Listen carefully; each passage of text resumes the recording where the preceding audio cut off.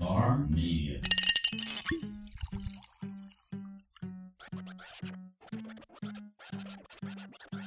Welcome to another episode of the Local Podcast, a podcast about all things local, brought to you by the Wiregrass Local and Bar Media.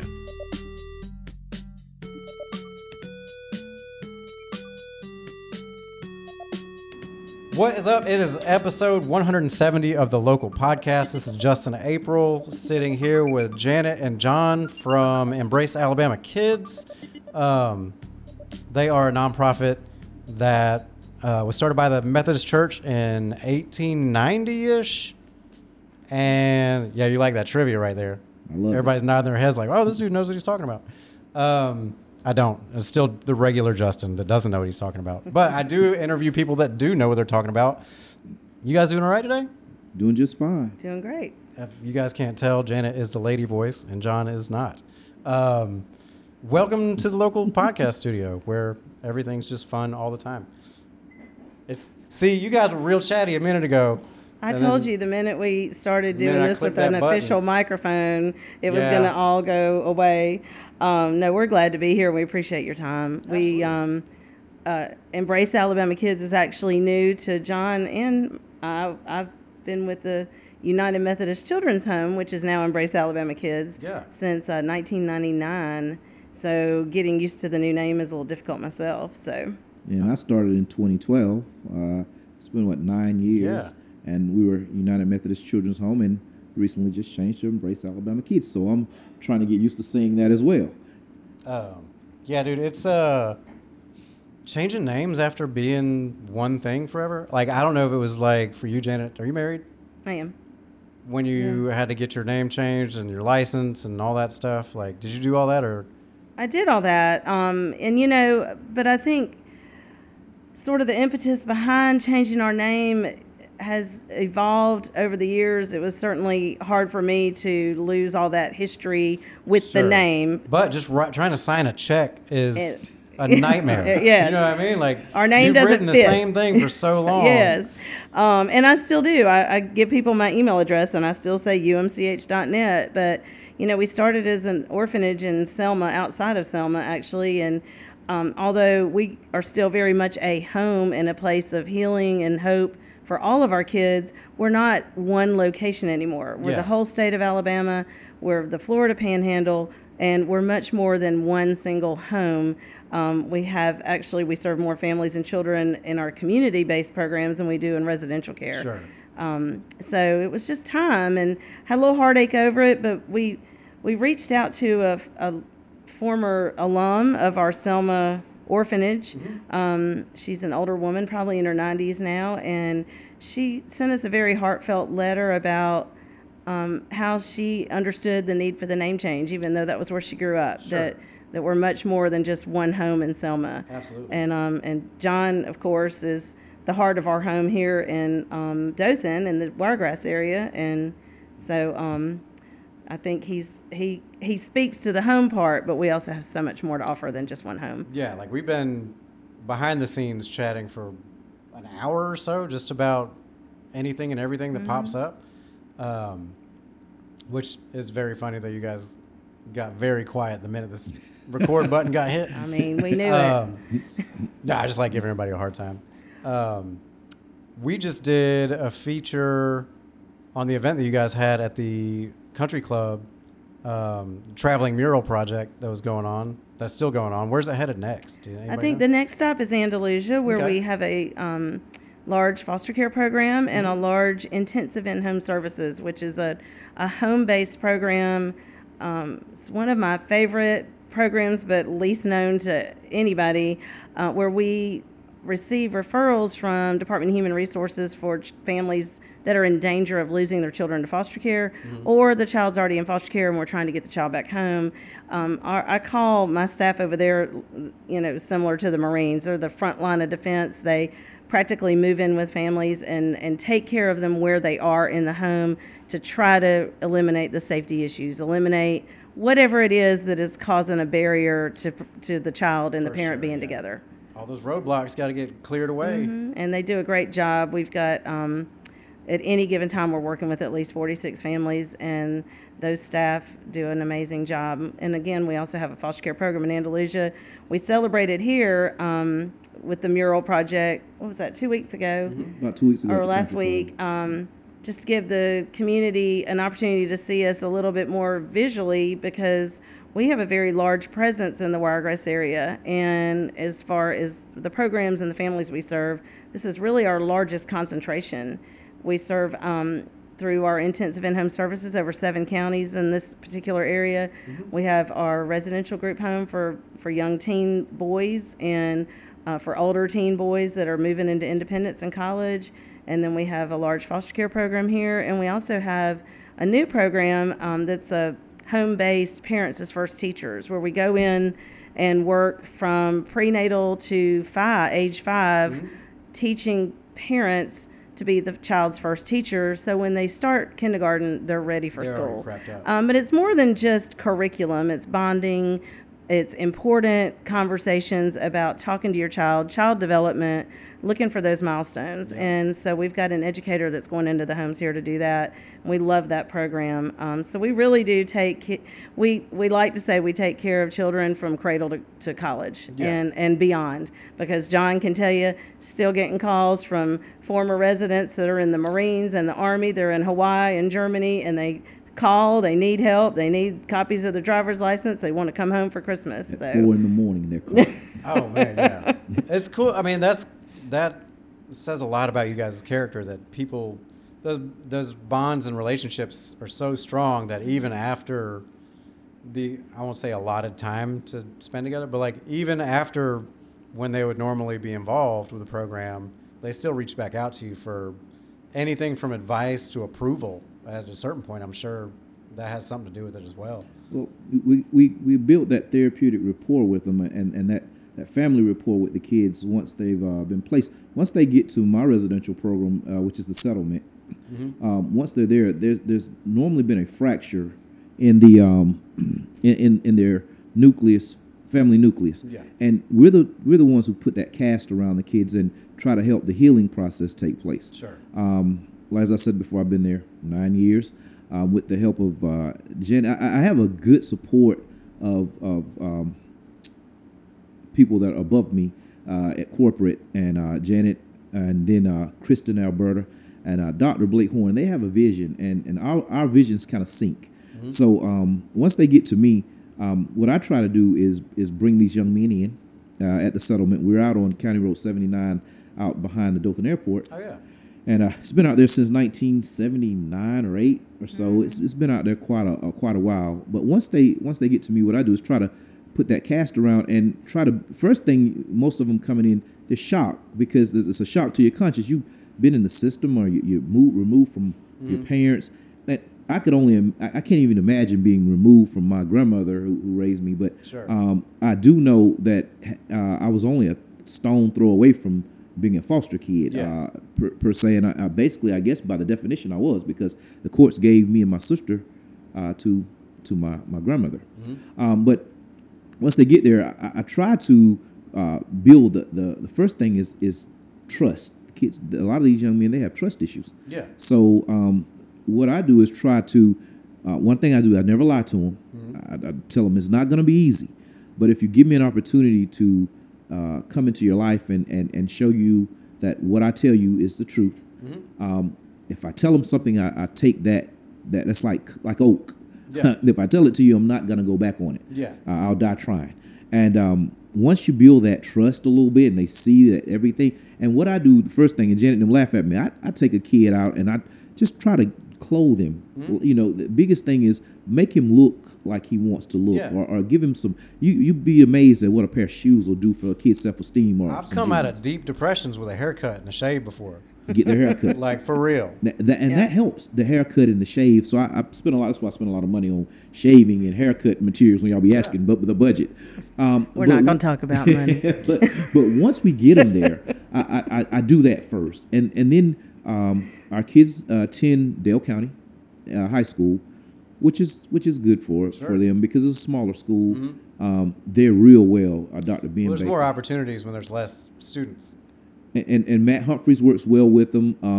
We had Candace Blayton, who was the what was she, the counselor, and now we have Abby Saunders. They all do a good job with our kids, and our kids love going to school there. So once we get them there, we try to work on their self-esteem, academics, Sure. and then we put them in some type of sporting event, which that helps. And then cultural outings we do with them, that helps try to make a well-rounded young man. Absolutely. And that seems to work. We've got a pretty good success rate, I think. Yeah.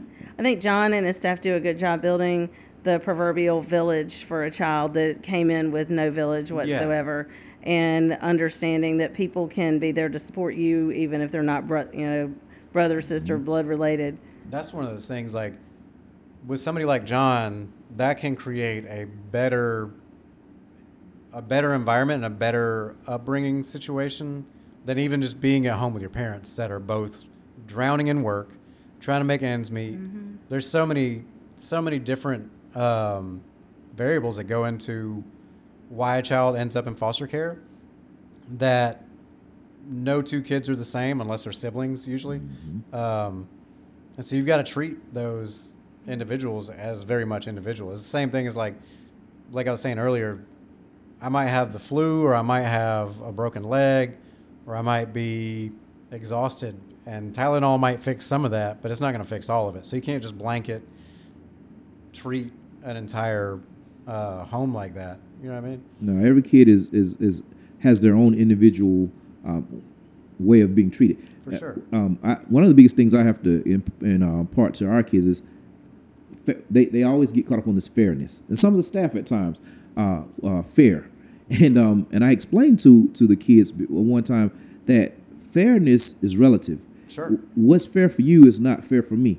If you're missing a leg, and I give you a crutch and a go-kart to get around on, you can't say it's not fair. You can't say, well, it's not fair because Justin has a go-kart and you gave him some extra stuff and time to complete, and I don't. Well, you're not saddled with the same handicap he is. So what's fair for you is not fair for him, and it's relative, because every kid is given what they need to succeed, and what you need may not be what Janet needs or I need. Yeah. And that's what you have to kind of, and once they get that out of their minds, they can kind of progress. Well, not only that, like when you put a lot of people in the same living situation, that creates a family bond, whether they realize it or not. So if you go in, and I would have to imagine there's trust issues out of the gate, like any other room. I've seen the real world. I know these fools ain't getting along out of the gate with everybody, you know? Not at all. But especially if you go in there by yourself, and like with me, like when I was a kid, I was never in foster care, but I was definitely staring down the barrel of it. I was always in trouble at school. Like I ended up having to sign contracts to principals saying if I screwed up one more time, I was out for the rest of the year and would have to either pay for HA or some other kind of privatized schooling. But they were like, you can't be acting like this and still coming to school every day. Like you can only go to the club and act a fool so many times before they stop you at the door. I'll put it that way. Well, and I think we have really built a program model for all of our programs around being trauma informed and realizing that no child acts out just because they feel like acting out. Bored, yeah. And there's always a reason behind it, and getting them to trust you enough to help us figure out that reason is where John and his staff do a great job. And then, teenagers are just teenagers, and trying to educate people that just because they're a foster child doesn't make being a teenager behavior worse. It's like, he's a foster child and he's acting out. Well, no, he's a teenager and he's acting out, so they do a great job with that. We've had a really great experience with the boys out there growing up. They're attending college, they're getting certifications, welding, HVAC. We really, if they're not college material, we really push a career or a certification, a situation. And a lot of them, walk away making more money than we do. Yeah, that's the thing too. Like people don't realize that, like, I don't know if you guys follow Killer Mike. I do. I've seen it. Michael Render. He did a show called Trigger Warning on Netflix, and each one's about an hour. And one of them he did was how the education system was not necessarily firing on all cylinders necessarily. And so his model was basically, the way he sees it is, you go to school from the age 4 to 16 in some cases, 4 to 24 in some cases. But a lot of times you get judged before you even get into that real academia of things. Like when you're still learning shapes and colors and all this, like depending on where you are developmentally, which could come from all sorts of different variables, you could be on a completely different level than somebody else for no real reason at all that anybody just passing by would notice. Yeah. What he was saying is, instead of telling kids to like, you should try to be the president, or you should try to be an astronaut, or you should try to be a brain surgeon, you should try to be a plumber, you should try to be an electrician. Everybody lives with a toilet in their house. That toilet's going to screw up eventually. Somebody's going to need to fix it. Why not you? Somebody's going to be able to charge what they want at a certain point, because all of our trades have been almost criminalized, because if you don't have that college diploma, like you might not be perceived as good as somebody else. Like I dropped out of college as many times as I enrolled. And I don't mind saying, like, while that experience was invaluable to me, like the system was not. Like I learned what I needed to learn from the people I needed to learn it from, and very little of that came from a textbook. But different people learn from different ways, and some kids that grow up differently than I did don't have a problem. Like they enjoy being led, and they enjoy having that safety infrastructure of always having that solid like career path. Where me, I'm just a dog chasing cars, and luckily I've been fast enough to catch a few. I got you. Yeah, we really do a good job, I think, identifying those individualized needs and working to get them where they need to be, and building a support system beyond 21 when they're emancipated from custody and suddenly out on their own in the world, and whether that's the military or college or a certification. We're always here for them. We take care of them past 21. Sure. They know that the door's open. I know all of my staff, phones blow up all the time with former kids that need, they need help with something. They need rent. They need somebody to talk to, or, or something exciting to tell them about. So that's one of the things that's kept me around so long, and is I always look at our organization as being very... We roll with the changing tide of child welfare. We think outside the box. We come up with new and innovative ideas, ways of doing things, and we have that ability because we're out here doing every day. Yeah. And my staff are excellent at identifying, hey, I think we need to do this, or this might work better. And I think all of us stick around because of that flexibility and being able to. 6 years ago, we decided, well, let's have a higher ed program. Sure. We've got some donations we can use to pay these kids to go to college. And it's not just, here's some money, go live in a dorm. It's, we're going to pay for everything. You're going to live with us. We're going to give you some wraparound services that first year when it's more than likely you would drop out if you were in a dorm. We're going to provide you with transportation, books, whatever you need to get through that first year of college. And we usually start our boys out at a smaller community college, just because that's not as intimidating as a big campus.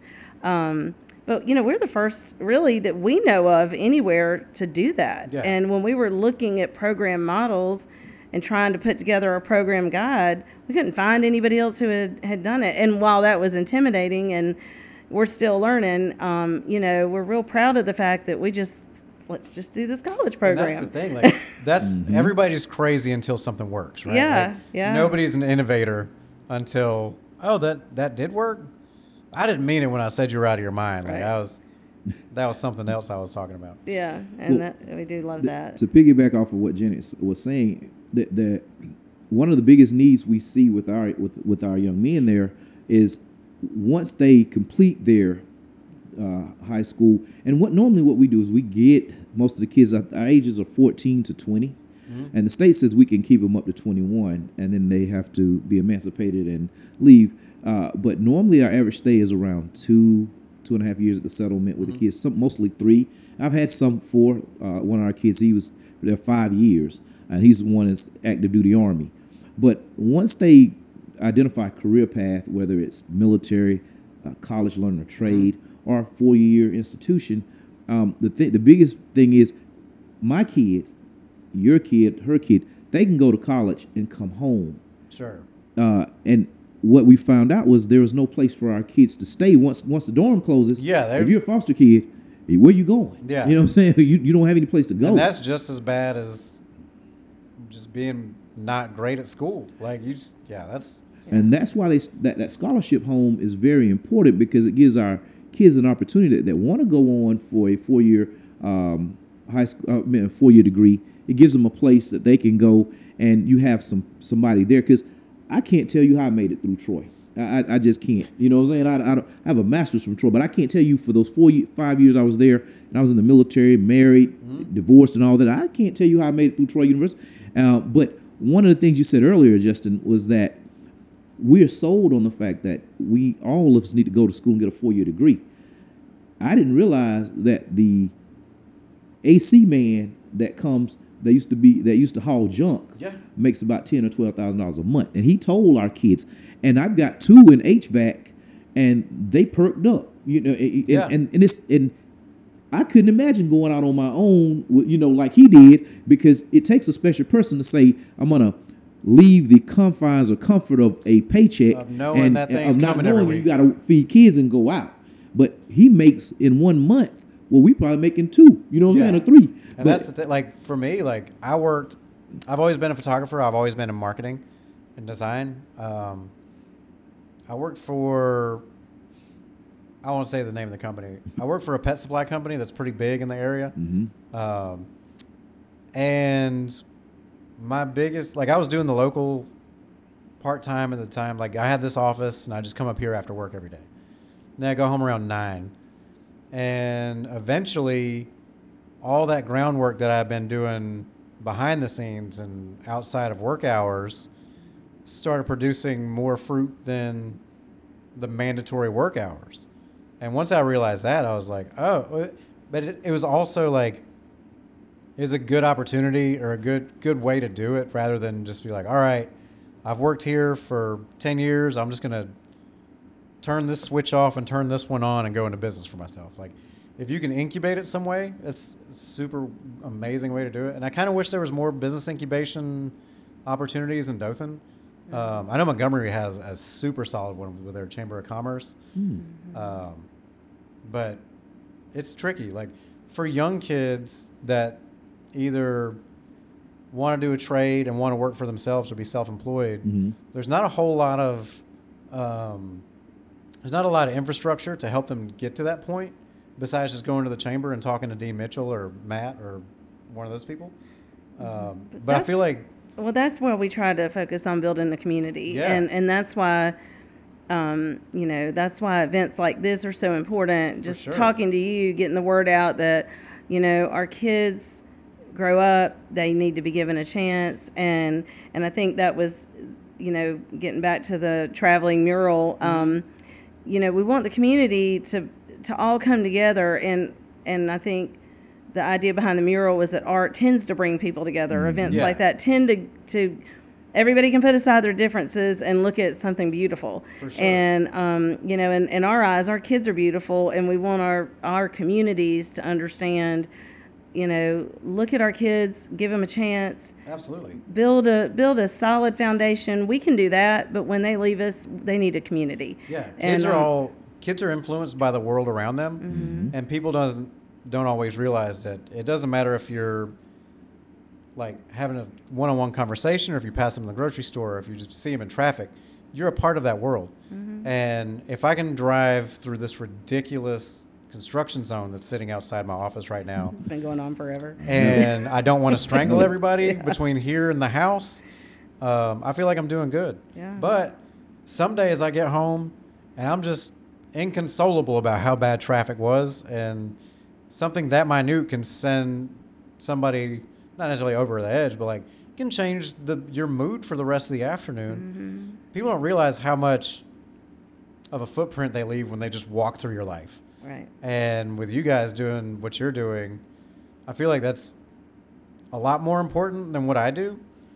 but at the same time, like, it feels like it goes in the same, like, we're all fighting the same fight. We're all, We can't do this alone. We've got to No. have community support. You know, of course, donations are a big part of our lives. We couldn't do anything we do without it. We subsidize every single program we have way above and beyond what any contract or grant pays Yeah. us. I think, you know, just to throw out a number, just one program alone, we probably subsidize Headland $200,000 a year above anything, you know, and we get, you know, the state pays us $13 a day to take Yeah. care of a kid in care, and you can't feed a 17-year-old boy for $13 a day. I have a weird question that you may or may not know the answer to, and I can Google it if we really want to find out, but maybe I don't need to ask this on the podcast. How much does it cost to keep a prisoner fed and clothed, and I used to know that. in comparison to foster care? Unfortunately, I think about 10 times more. Yes. And That's what I think. unfortunately, the community that children that grow up at a disadvantage find Yep. is prison. Yep. And so why aren't we spending the money on the front side? I think I know the answer to that, but I don't want to get into it. Probably on don't need to this go down show. that path. Yeah, you're right. So yeah, let's get back to the mural. But no, I mean, like, This is a safe one. Yeah, no, I'm real bad about the old bait and switch. Yeah. No, I'm such an advocate for kids being able to grow up in a safe environment, whether it's their home, a friend's home. My dad lived on a park bench for a little bit when he was coming out of high school. Like, I did some stints where I slept in some bushes for a little bit just because it was easier. It was more comfortable to do that than it was to go wherever else I could go. And I think the idea of safety is as important, if not more important, than the actual safety itself. When you grow up in an environment where nothing stays the same, it's hard to be comfortable there because you don't know what's coming next. And like when a child ends up in foster care, everything that was a constant, that was familiar and that could be viewed as comforting, that gets removed. And moving, I feel like the group home situation, and I know people that have fostered kids on their own and done great jobs with them. A friend of mine, Wallace Ash, and his wife, they've done a heck of a job. They had a kid. I think he's graduated by now, but we worked together for a while, and like he was that kid's father essentially.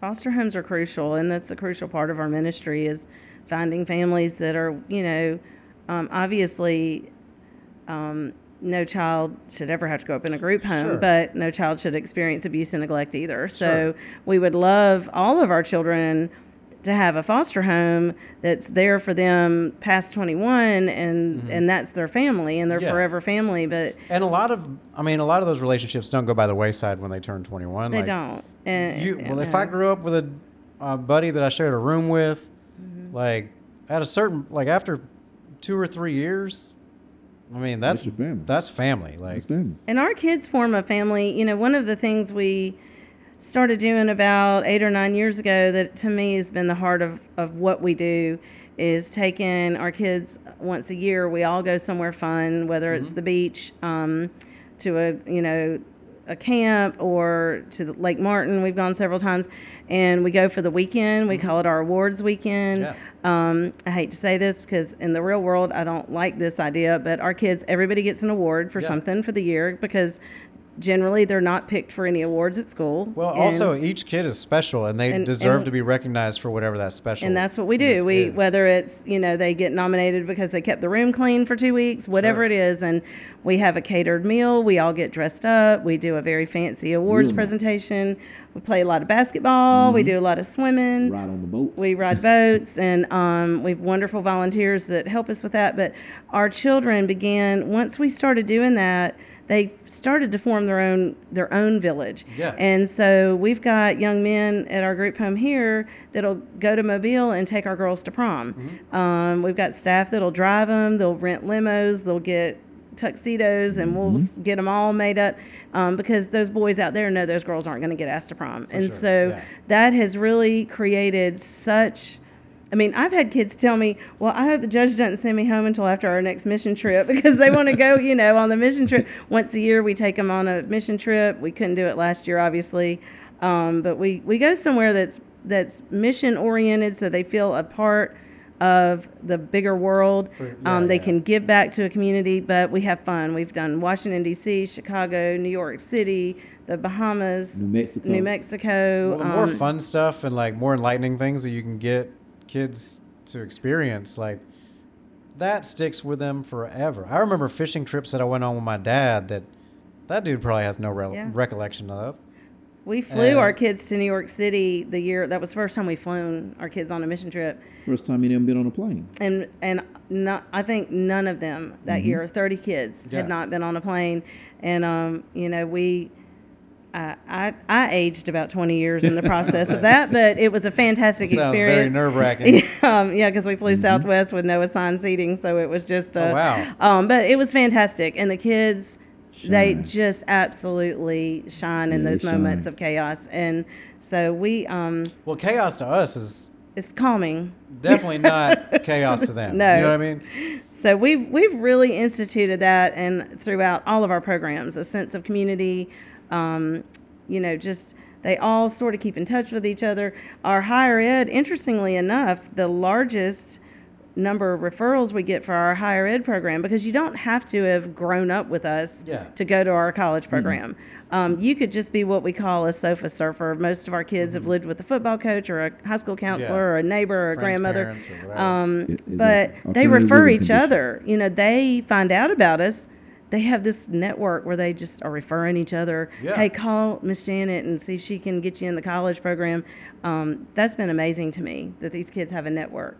And so that's really, bringing kids together to form their own support system, bringing art to the communities, to bring communities together and put aside everything else for just a minute and say, let's focus on the beauty of what we're doing with these kids. Yeah, and that's amazing. Like, people don't take the time a lot of times to step back and look at the wake that their boat made in the water. But you never know, you really never know who you've impacted and who you haven't, just by being the people that you are. I learned that. I was a Baptist Sunday school teacher for a little bit, and ran into one of my old Sunday school students not too long ago, and he was like, yeah, you did this one lesson about, I can't remember what it was about, but he was like, that stuck with me, and that's kind of how that's my moral, that's one of the main things in my moral compass now.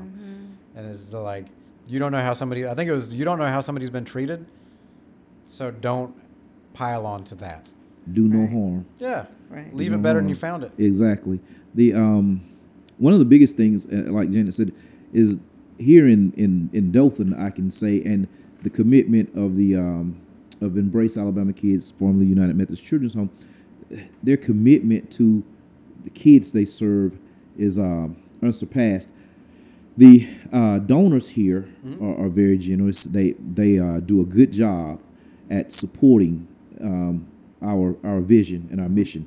We got a lot of donors here in Dothan and the Wiregrass area that are beautiful people, beautiful, and we couldn't do what we do without our staff. My staff, they're good.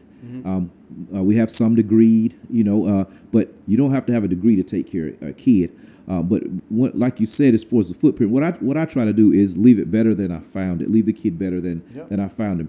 And one of the biggest things I think you, I don't know if you ever went to the Boys and Girls Club. Oh yeah. Philip Gilly and Charlie Kemp were big, and his brother Tim were big influencers in my life. But what makes me do what I do is one of the biggest influences in my life was Jim Lofton. I don't know if you knew. Big Jim? Big Jim. Big Jim was my big brother. Okay.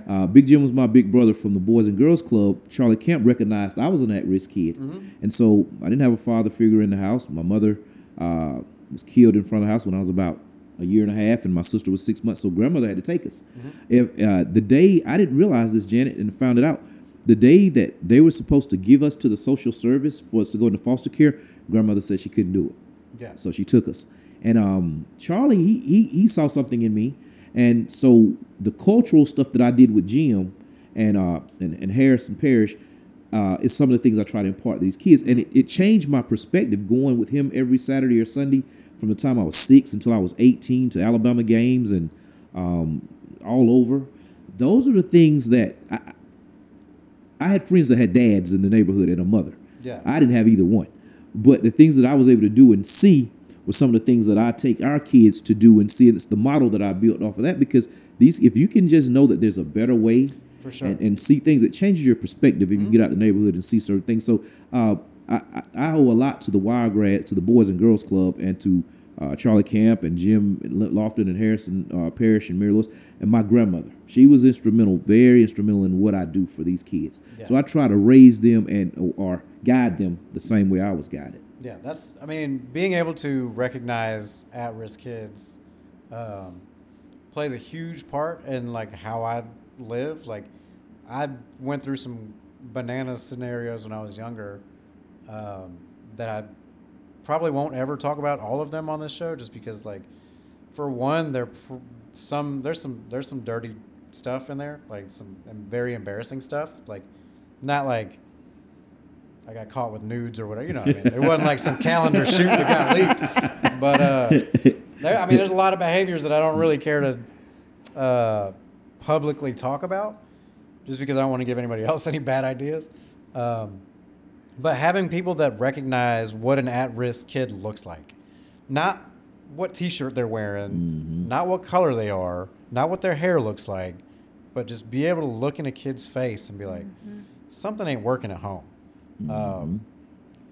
There's so many kids that go through life not knowing that something's wrong at home and just thinking that's normal for everybody, that having advocates outside of the home looking for that. And like, I'm the type of dude that's like, I will stop if I see a dad flipping out on a kid like at Home Depot in the parking lot. I'm gonna stop and I'm gonna stare at this dude. I'm gonna see how far he takes it, and depending on how far that goes, I may or may not involve myself, which is, I think, a character flaw on myself, because like at a certain point, mind your own business and yada yada yada, and you don't know what's led up to this situation. But I don't know, like I don't think there's ever a reason to get super gnarly with a child, especially in public. My mentality is, if you're willing to do this in broad daylight in front of everybody else, what's going on at the house? And so, like, knowing, I don't think enough kids know that there's this many or that many adults that are willing to go up to bat for them without even knowing who they are. Having people like you guys and Pam Miles over at the Exchange Center are invaluable to the area, because like if I don't know what the statistics are about child abuse or about just kids living in not ideal conditions, and ideal conditions are different for different families, obviously, but if the ground basis of what you need to survive, if those things aren't being met, and I can help meet those needs for a kid, whether it's like an anonymous donation or doing this and like getting information out to people that may know of a child that could benefit from your programs, like I'm doing that all day, every day. Well, and I think, the scary thing is, I've been doing this for a long time, and our foster care numbers are rising exponentially in this state. And did you guys see a lot of upswing in need during the pandemic shutdown? No, I think the need is for foster homes, because we're getting so many referrals that we can't even touch. Yeah. And the problem was one of the bigger issues during the shutdown was the inability to go out, recruit, train, and license foster homes. Yeah. So, we've got some fantastic, unreal foster parents in this city alone. I'd love for you to do an episode with one of our longest time foster parents. She's amazing. But they're they're old and they're tired and they've done it forever. And, we need new people and we need new avenues which is why we're trying to do so many home-based programs to keep children from coming into foster care.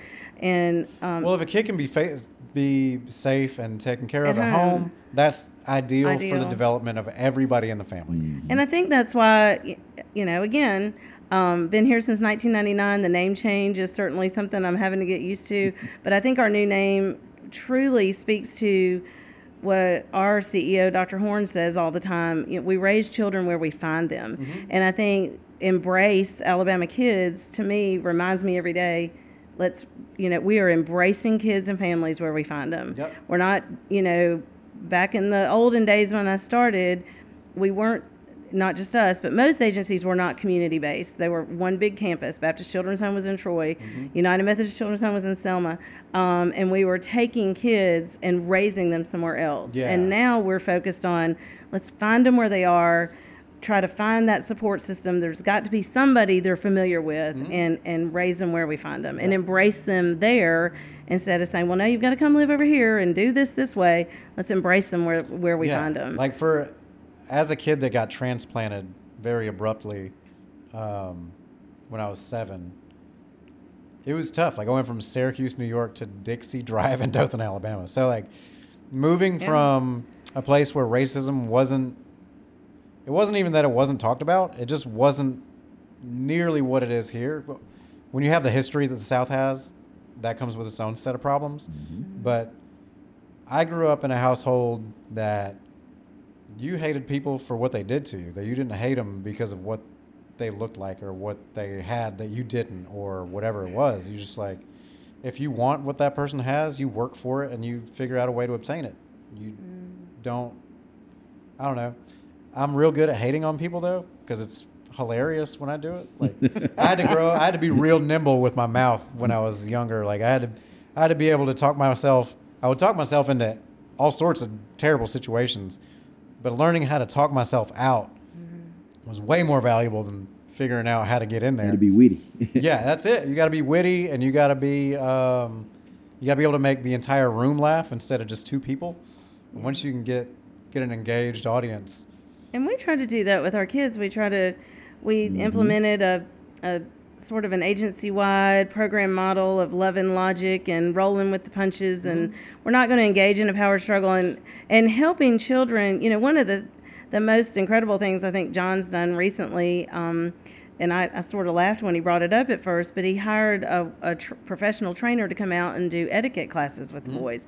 And what was amazing about that process was a couple weeks into it, she said, I'm here to teach, manners and all of this. She said, but I've noticed conflict resolution is an issue and communicating differences without getting into an argument. So she stopped and started focusing on that. And of course, then the manners sort of came naturally. And, but I just thought it was amazing that even her perspective coming in and saying, look, we've got to teach children how to argue reasonably and agree to disagree. And so that process, and it helped our staff too, just sort of, hey, it's okay that we're all thinking different, but let's not hate each other for it, and we really try to do some creative things like that around. That's one of the things that I never learned as a kid. It was every conflict was an argument. It didn't matter if it was because you were late to school or like growing up as like the way I did. I would be in trouble, and then it would be somebody else's fault. It would be. But I wouldn't, let them take the heat for it. I'm like, well, I'm already in ISS or whatever. I'll just add 4 days. Like, it's no big deal. I'll just hang out. I don't mind this cubicle at all. But a lot of it would be very, very primed for an explosive confrontation. And it goes back to, adults not being trained in conflict resolution as well as the kids. And kids, they've never had the opportunity to have conflicts resolved in a reasonable manner, depending on what kind of household they came up in. And, I mean, it could be anything from, first off, I don't want this to sound like every kid that you guys get is because they were in an abusive household. Like, I realize there's so many other avenues that kids take to wind up under your care. And I feel like a lot of people don't understand that too. So when you hear foster care child, you immediately slap some weird label on them that you don't know anything about any of the situation that wound them up to land in y'all's building or under your care. That's usually, we do a really intensive foster parent training, and we also do it with incoming staff. Just a gentle reminder that a child's not in foster care because they did something bad. A child's in foster care because something bad happened to them. Yeah. And we have to flip that for a lot of people because it's like, oh, he's in foster care. And so, we want people to keep that in mind, that, and even if they do act in a certain way, it's just because there's some need that's not being met. And we, as the professionals, have to get to the heart of what need is it? What are we missing here with this child? And so, we've got children that have been in, unfortunately, 14, 15, 16, 20 different placements before they come to us. And the idea of a family is horrendous. They've been rejected 20 times. Yeah, so let's not get our hopes up for this one. So they are very much comfortable in a setting. We don't call ourselves really a group home. We're a home, but, we are a group home, and but that's safe to them because there's not somebody they have to pretend to love, and and so it's very it's a lot much more honest when everybody's dealt the same hand, not necessarily the exact same variables that got them there, but when everybody's in the same boat, you immediately have a bond because you realize these are going to be the constant people in my life. This is who I need to establish trust with. This is who I need to establish a good rapport with and be able to have conflict resolution that doesn't turn into some weirdness or feelings that linger for way too long and then turn into something weird later. That takes a while. But now, one of the things that I will express is our kids at the settlement, they have their own room. And one of the things that I found was something, once you get a kid in and he gets his own room, it's him. They have their own personal room, and it's his stuff. Yeah. Just the comfort of having my stuff. Yeah. And just a $100 flat screen TV makes a world of difference with some cable on it. Yep. This is mine, and they take ownership of it. And they have physical boundaries that show you exactly where their stuff starts. Where their stuff starts, because you can close your door. Yep. This is their room here. My kids. My wife and I, Katrina McGlon, she takes as much time with the kids as I do, and they're very hard on me when I have to give the kids boundaries and consequences for behavior. Sure, yeah. I have to go home and listen to my daughter and my wife, or one of my daughters and my wife, complain about it. Sure. Because the boys are very near and dear to their hearts as well. I'll give you one thing about while we're talking about one of the kids in the military. I ain't gonna give his name, but he was with me for several years, and I came to the point where I was gonna put him out. I just was tired of it. And my daughter, who's now working as an intern with us, she's getting her master's in social work. She was like, "Dad, if you put him out, I'm gonna run away and I'm not coming back." And so I had to listen to my wife and them complain. I was like, "Nah, I'm just tired. I've done all I can." I decided not to, and I talked to Janet, and she was like, "It's your choice." And I talked to her, and I didn't. And I had him for about 4 or 5 years. And lo and behold, I kept on talking to him about going to the military. So he gets up, and he's going to just finally make up his mind he's going to go. He's supposed to be going to the Army. And he's if you know this kid, he's kind of sort of like Forrest Gump or something. Sure. He walks over, they take him over, and he's been talking to an Army recruiter. Yeah. Been talking, and he's getting ready to go in. You know where the recruiting station is down here? Yeah. He makes his way into by accident to the Marine Corps recruiting station. Oh no, that's a world of difference. Yeah, he walked in and figured out he was in the wrong place. After he sat down about 15 minutes and talked to the guy that wasn't the same guy he was talking to. And he goes, pants, man. And he goes, "Well, since I'm here, I might as well just go on and join." And he did 4 or 5 years in the Marines. He joined the Marines. Changed his life. Changed his life. He's going to school to do something with truck driving or something, and he got out. He's going to be on border patrol. Yeah. And he comes by. That's the one she's talking about. Comes to spend Thanksgiving and Christmas with us. Yeah. Real good kid. And that's dude. And just the influence that he has on the other kids that are there. Those kids don't even realize it, but that's reinforcing the idea that you're trustworthy. You're somebody that they can invest their life with, basically, because at a certain point, depending, you said you get them 14 to 21, give or take? 14 to 20. Yeah. At 21, we have to That's discharge. Right. But I mean, that's 25% of their life at that point. And that's half of their life that they can remember. Mm-hmm. Yeah. Mm-hmm. And we packed, the funniest part about that young man was the year before we had another young man that joined the Marines. Now, he told us he was going to join the Marines. Oh, yeah. And he shipped off to Parris Island, made it through basic training, and we were getting word from his platoon unit that he was, doing fine, communicating with him, and told us when graduation was. We packed all 10 of those boys up, drove 3 Parris vans Island. and a couple of cars to Parris Island for his graduation. That's awesome. It was in August. It was probably 400 degrees. 1,000 degrees for sure. Flooding rain. And the young man that he was just referring to complained bitterly the whole time. Man, this is the stupidest thing I've ever done. Can't believe he picked the Marines. He should have gone to college. Blah, blah, blah, blah, blah, blah, blah. And a year later, he's there. He's there. And we packed all 10 of the boys up and went to his graduation. Listen, when I was a kid, if somebody had walked up to me and been like, hey, if you want to join this crew for, I don't know, 4 years, we'll pay for all your college, I probably would have jumped on it. And I probably would have taken college a lot more seriously than I did.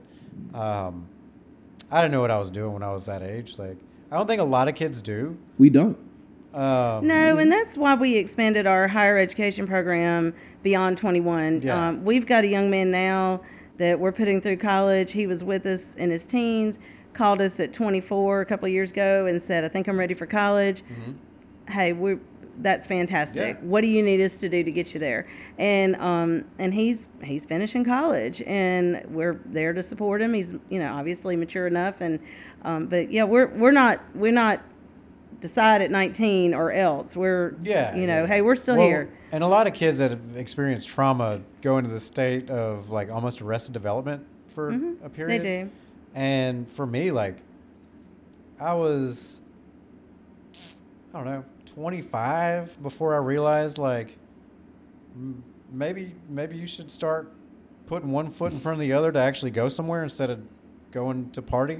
You know what I mean? Like, that's all I had to do was wake up and hang out, go to work for a little bit, and then go back to the party that I just left a few hours ago. So, like, it was one of those, I don't know. Like, I don't carry myself as the most mature dude in the room. Like, I'm wearing shorts and a tie-dye t-shirt. But I feel like, I don't know, because everybody's, and this is going to sound like some straight up kumbaya nonsense that 10 years ago you would have never heard out of me. Each kid is, and most kids are going to argue with me about this anyway, there's such a delicate balance of being an individual but also being somebody else's child that you have to carry for a certain amount of time until either the relationship with the parent goes sideways or you just become your own person and then you and your parents become peers instead of this overlord and child scenario, which I'm still in that. Like, I borrowed my parents' lawnmower yesterday and this is a real story. I was talking to my stepdad and he was like, well, do you have a gas can to fill this thing up? And I was like, well, it's on a trailer. I was going to pull through the gas station, fill it up. This dude I might as well have farted in his face. His eyes scrunched up so much. He was like, oh, I wish you hadn't have said that. It was like I had just like thrown his favorite pants in the trash. We're just trying to fathom that I would fill up a tank on a lawnmower at the gas station while it's on the trailer that I'm pulling it on. I don't know if you've ever seen a lawn service at the gas station, but they're there for about 45 minutes filling up each one of those machines and then a bunch of cans. Yeah. Anyway, since I've moved out of his house, I've had a commercial driver's license. I've probably backed a trailer farther than he's driven forward.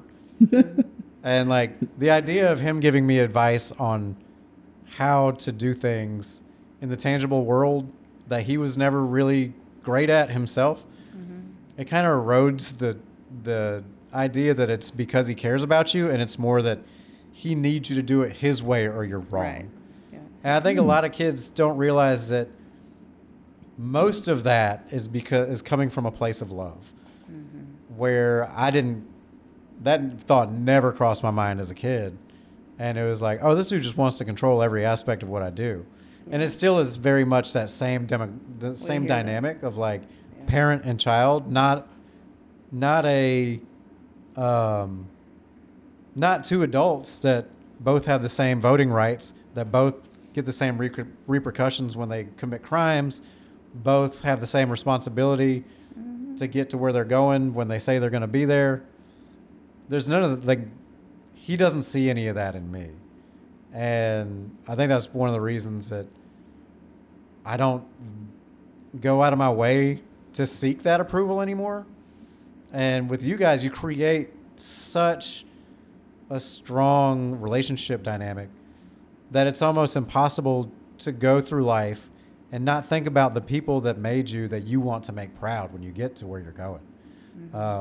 For me, it was the handful of buddies the handful of friends' parents that instead of seeing like a wise ass kid that just kicked in the door like Urkel every day and just acted a fool all the time, like realized that like I was looking at a bunch of 90s kids TV shows as far as who's the most lovable character. And it was always that mischievous. It was always Zach Morris. It was always Steve Urkel. It was always, it was always the kid that was a little bit like on that teetering point of like, is he going to get in trouble or is he going to get away with it? That was the most lovable character on any TV show. Those characters drove 90s television. Those three idiots on Home Improvement with the bowl cuts and the mullets, all those kids were doing, they were just getting in trouble. They were all middle school problems. It was all hyper relatable. But that was the focus of each episode, was the kid that was getting into trouble and the resolution that came from it. I never thought of it like so that. I was that kid trying to emulate all these weird, subtle nuances of being a mischievous kid, but still trying to be lovable, but not really knowing what that was. So you just lean into what you know. Like, yeah, set this trash can on fire by accident. Or like just goofy stuff that, while it seemed harmless at the time, was very much like walking in directions that weren't leading to anywhere positive. And yeah, like eventually feeling like you're that mischievous kid wears on the parents, and they're like, we don't want you hanging out with this kid anymore. Like it's escalated for him just like knocking on doors and running to like now he's like stealing mail for no reason. Stealing mail. They never got like that, but like no, that's a federal crime. We can't talk about that. It's I mean, it didn't get like that, Justin. No, but I mean, little steps towards mischief erode away some of that cognitive awareness of like, what are you really doing and where does this lead? And when you're looking for any kind of attention as a kid, which is what I was doing, you don't care if it's positive or negative. You're just looking for attention. You're just looking for somebody to be like, I realize you exist. And yeah, people don't understand the impact that they make on other people's lives. We hope we make a big impact, and dude, if you got people calling you after they graduate and want to go back to school, like, y'all have done the job for that kid. Now, while it's definitely tireless and in a lot of ways thankless as far as a job, you guys very much, I mean, I can tell just from talking to you for the last 2 hours, you guys respect the craft and what you're doing, and you understand the imperativeness of letting kids develop in a safe environment, whether that's safe from abuse or just not living in the backseat of a car with a parent that can't make ends meet for whatever reason. Being able to provide infrastructure and a legit family basis. There's no, from my experience, there's no better bond that you get from being stuck in the same situation as somebody else. Regardless how you got there, those people, you have each other's back like nobody else. And I've read stories, and I was talking about this with somebody the other day. and they were referencing a book. It was a police officer friend of mine. He was referencing a book. I can't remember. Man, is it We Are Blood? It's some book about a police officer that went into an undercover situation and infiltrated some super gnarly gang. I don't know what gang it was. We'll call it the MS-13 because I don't think they're getting enough press nowadays. But he gets in super deep. He's a narcotics officer. He's trying to get the Pablo Escobar of this particular ring. What he finds out is the longer he's in, he starts having moral dilemmas of like, okay, I understand. I can empathize with this person because they're here and they got here because of this. Mm-hmm. While this dude is considered a bad guy for what I do for a living, he's also beat the crap out of somebody that was about to hit me over the head with a bottle. Where a lot of the dudes that I work with used to work with on like the beat wouldn't have done that for me. Right. And when you get into that we're all here because we're not all there situation, you start recognizing yourselves in others. Whether it's the idea of like safety in numbers and I think that may be a lot of it, or if it's just like, this is what we got. Yeah, I think what you touched on was important. Also, we really spend a lot of time working with our staff and our kids, understanding that, I truly believe that no one just wakes up and decides to be a bad parent. No. And so that's why we put so much emphasis on home-based programs as well, because parents, we want them to be the best parent they Absolutely. can be.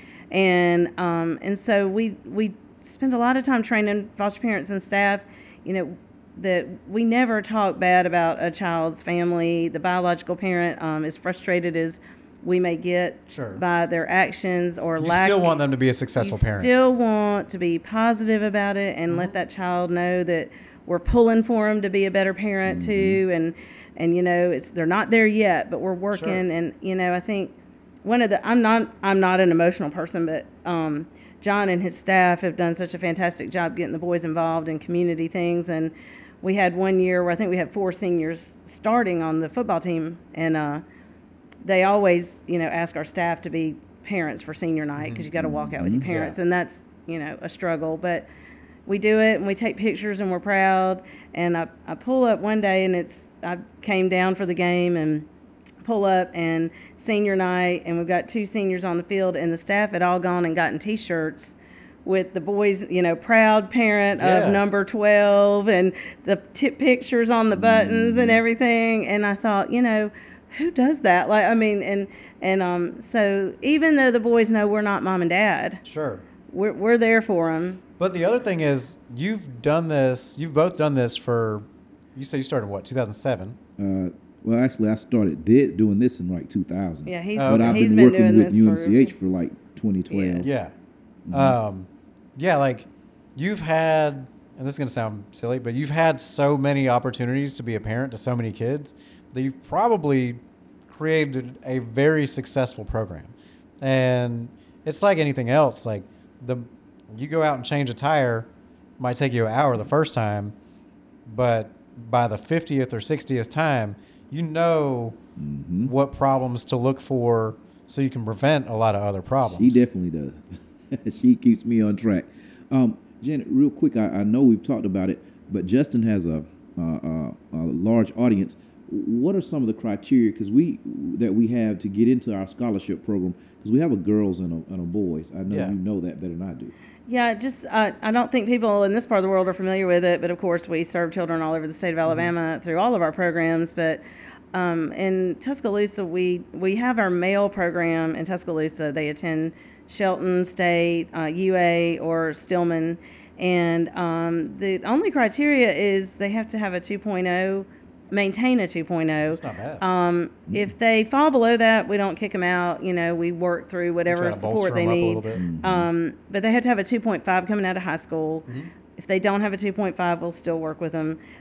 It's just a different pot of money that we use. And so the only criteria is they had to have had an alternate living arrangement growing up. Grandparents, aunts, uncles, football coaches, counselors. We've got the bushes, somebody's car. Right. Yeah, park bench. And then our girls program is in Florence, and they attend University of North Alabama. Oh, right. And we've had 3 girls I know of that all lived with their high school guidance counselor. I mean, it's just... My high school guidance counselor, Carla, I almost said Woodall, Carla Goodman, she was so rad.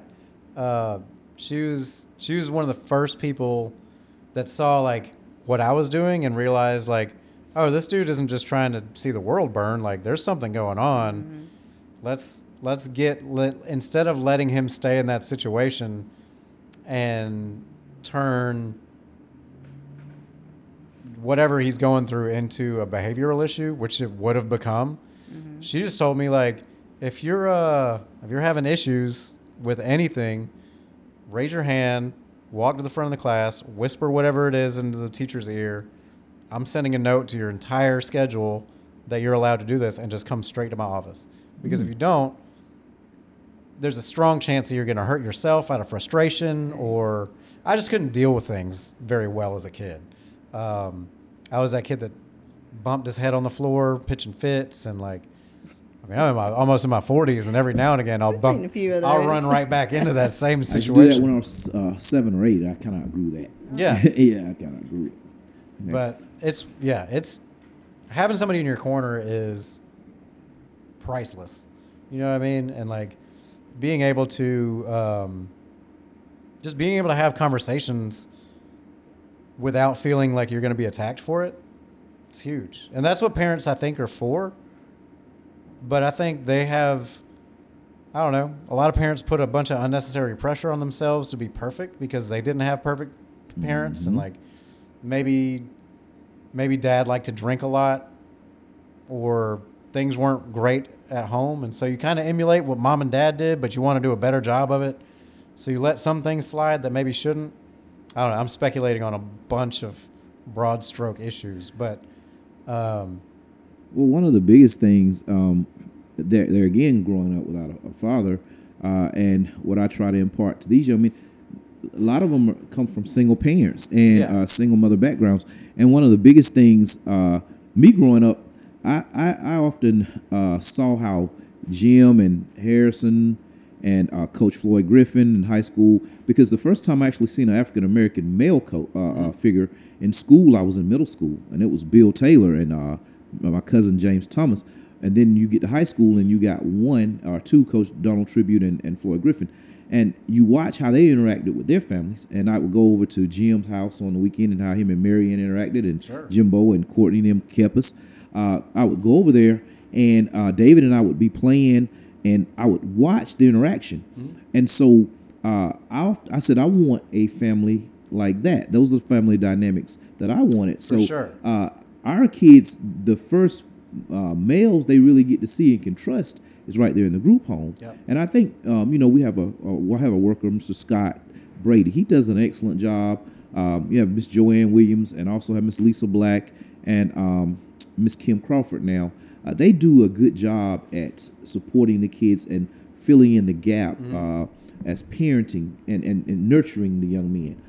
There's times when I have to pull a young man aside and whisper things in his ears is not kind as a man, to get him on the because when I raise my voice at him, I don't tell him, I know love and logic, I don't tell him that he's screwed up when he's set the trash can on fire at school the same way I would tell him if he got an F on the paper if I talked to him 50 times. Sure. So when I talk to him, it's out of love. And then once I tear him down, I build him back up, and I hug him and tell him, I love you, but I'll also hold you accountable. Yeah. And that's the biggest thing. And a lot of them, that's all they want, is to be held accountable. And people, they don't know, they haven't had an opportunity to be proud of themselves in a lot of issues. We celebrate. Yeah. We celebrate a lot of the things that, just little things. Like one of the kids just made the dean's list.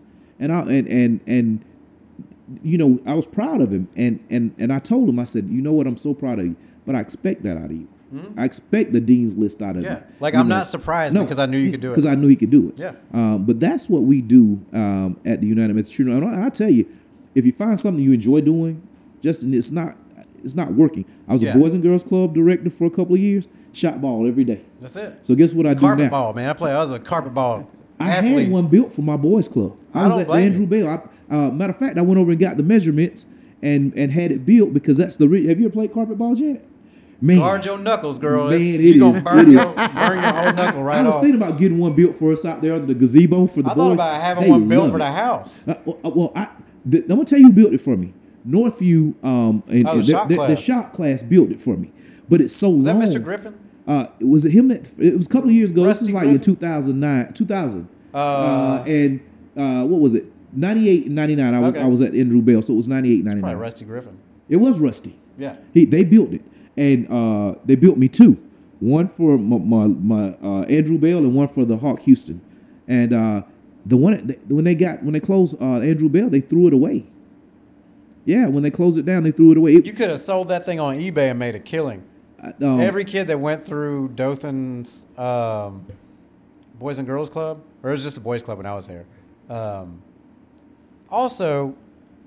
Carpet ball made a huge impression on me, apparently. It did.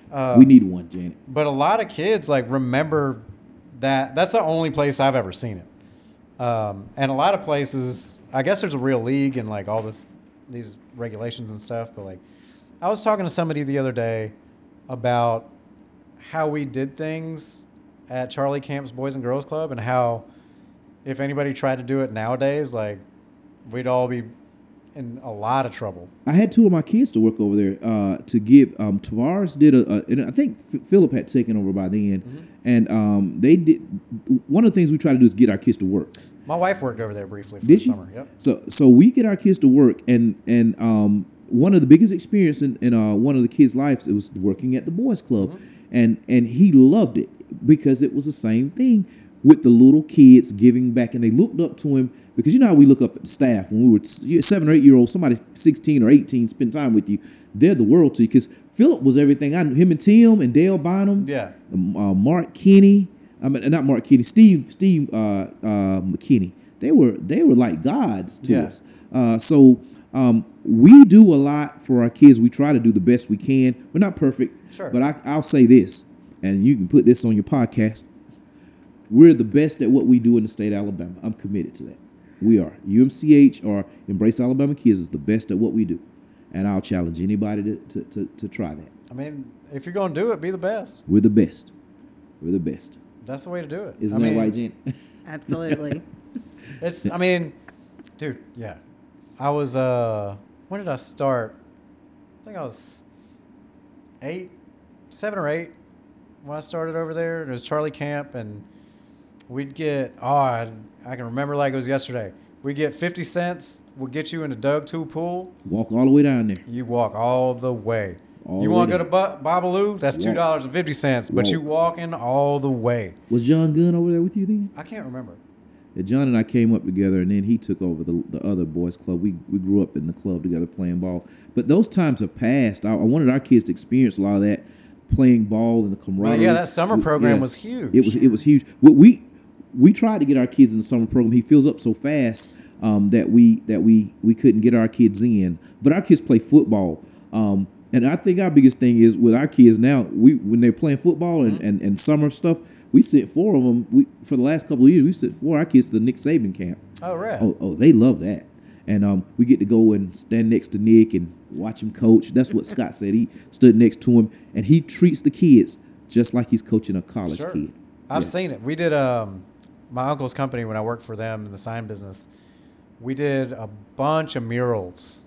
We did a bunch of raps at Alabama Stadium, Bryant Denny. Like wall graphics of old 40s and 50s football players and like everybody back to like Tommy Wade and Bear Bryant. He was my coach. Really? Tommy was my coach. People ball at the boys club. That's wild.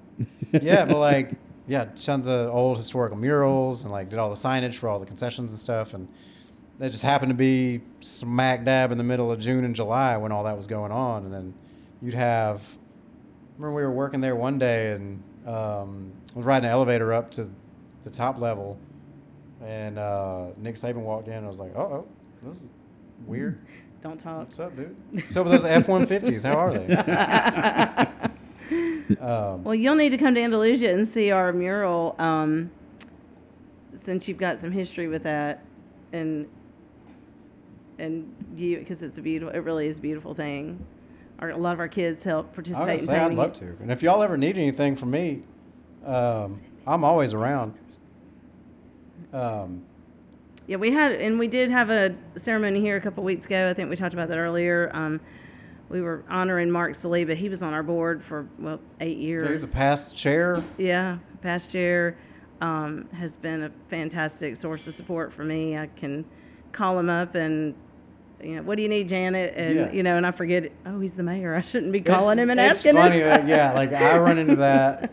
I've known that dude for a while. Like between I was an ambassador for the Chamber of Commerce for a while, and graduated from that, ended up being a diplomat, and then I was on the board of DAYP for a few years.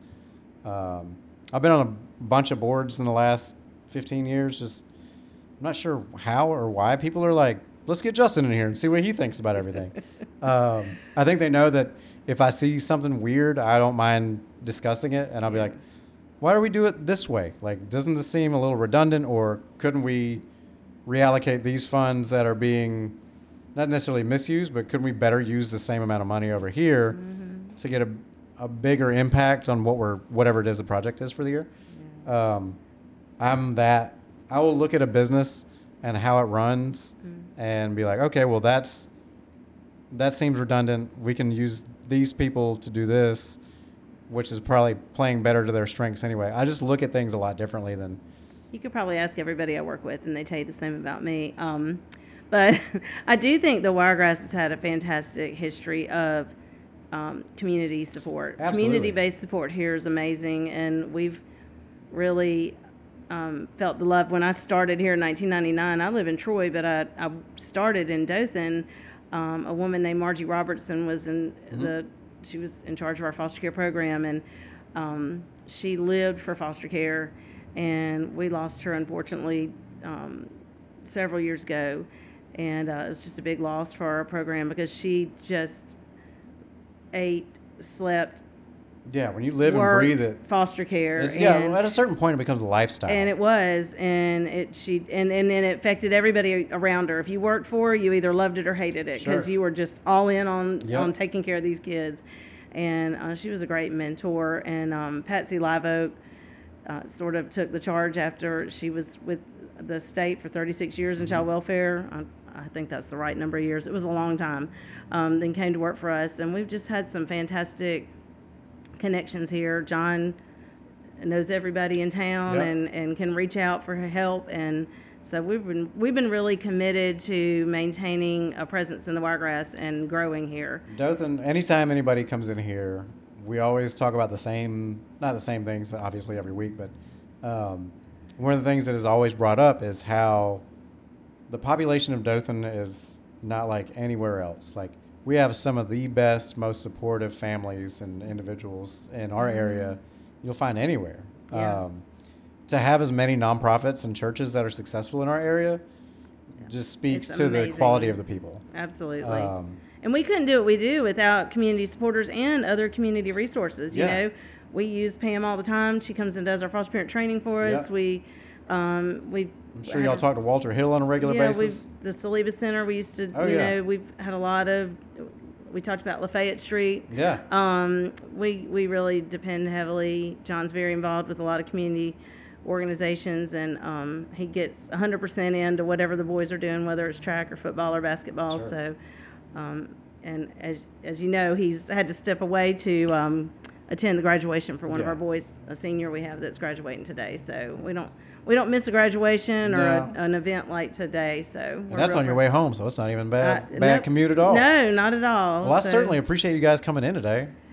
We appreciate the opportunity to talk about it. Yeah, anytime you guys have something coming up, give me a shout, and I'll try to have somebody there. If not, you guys can come in and talk about whatever. Well, we'd love for you to come see our program. That'd be fun. The boys would enjoy talking to you, and I'll roll out to Headland. That's not too far. You would enjoy hearing their stories. I'm sure. I can relate to anybody. I was a bartender for a little while, which is one of those Then you jobs really have a that- degree in therapy if you were a bartender. Essentially, yes. Yeah. It's crazy. Like, usually the patron would come in, be shaking his head. I'd make him his normal drink, and he'd just start. And it was always one of three things. It was money, work in general, or whatever's going on at home. Only three problems a man has, or being hungry. Yeah. We'll call it hungry too. But like, other than that, like, they just come in. Everybody's problems are the same. They don't realize it. Everything's because you're standing in the same room as it. Everything's more ridiculous for me than it is everybody else because you're the only one that sees it that way. Right. And yeah, it's all. Yeah, you have an advanced degree in family therapy if you bartended. So, you know, I've always said I waited on tables all in high school and through college, bartended a little bit, and it was crucial in learning to read people, learning to understand the situation, assess the situation. And a lot of times all you got to do is tell them, you know, not everybody's going to make you happy all the time. Mm-hmm. And the way that I came out of a lot of weirdness as a younger teenager is when I realized that people aren't, like, not everybody's going to be the version of themselves that I need them to be 100% of the time. Mm-hmm. I started realizing, like, okay, if every time I go to this person for help or for fun or for whatever, if it's a drag, I'm probably not going to go back. Like, I'll reach out to them and make sure everything's okay now that I'm older and, like, mature enough to realize, like, maybe there's a reason that person doesn't make me happy every time I talk to him. But I started realizing, like, not every relationship is worth saving. And when you're young, those are the only relationships you have. Right. So you can't you hold on close to them. And with what you guys are doing and the way you treat your residents and kids, even doing at-home stuff, like, you guys get it. You get the mission. You understand the importance of appropriate developmental situations, and, like, they might not even speak at 4 years old because of things that they've been through.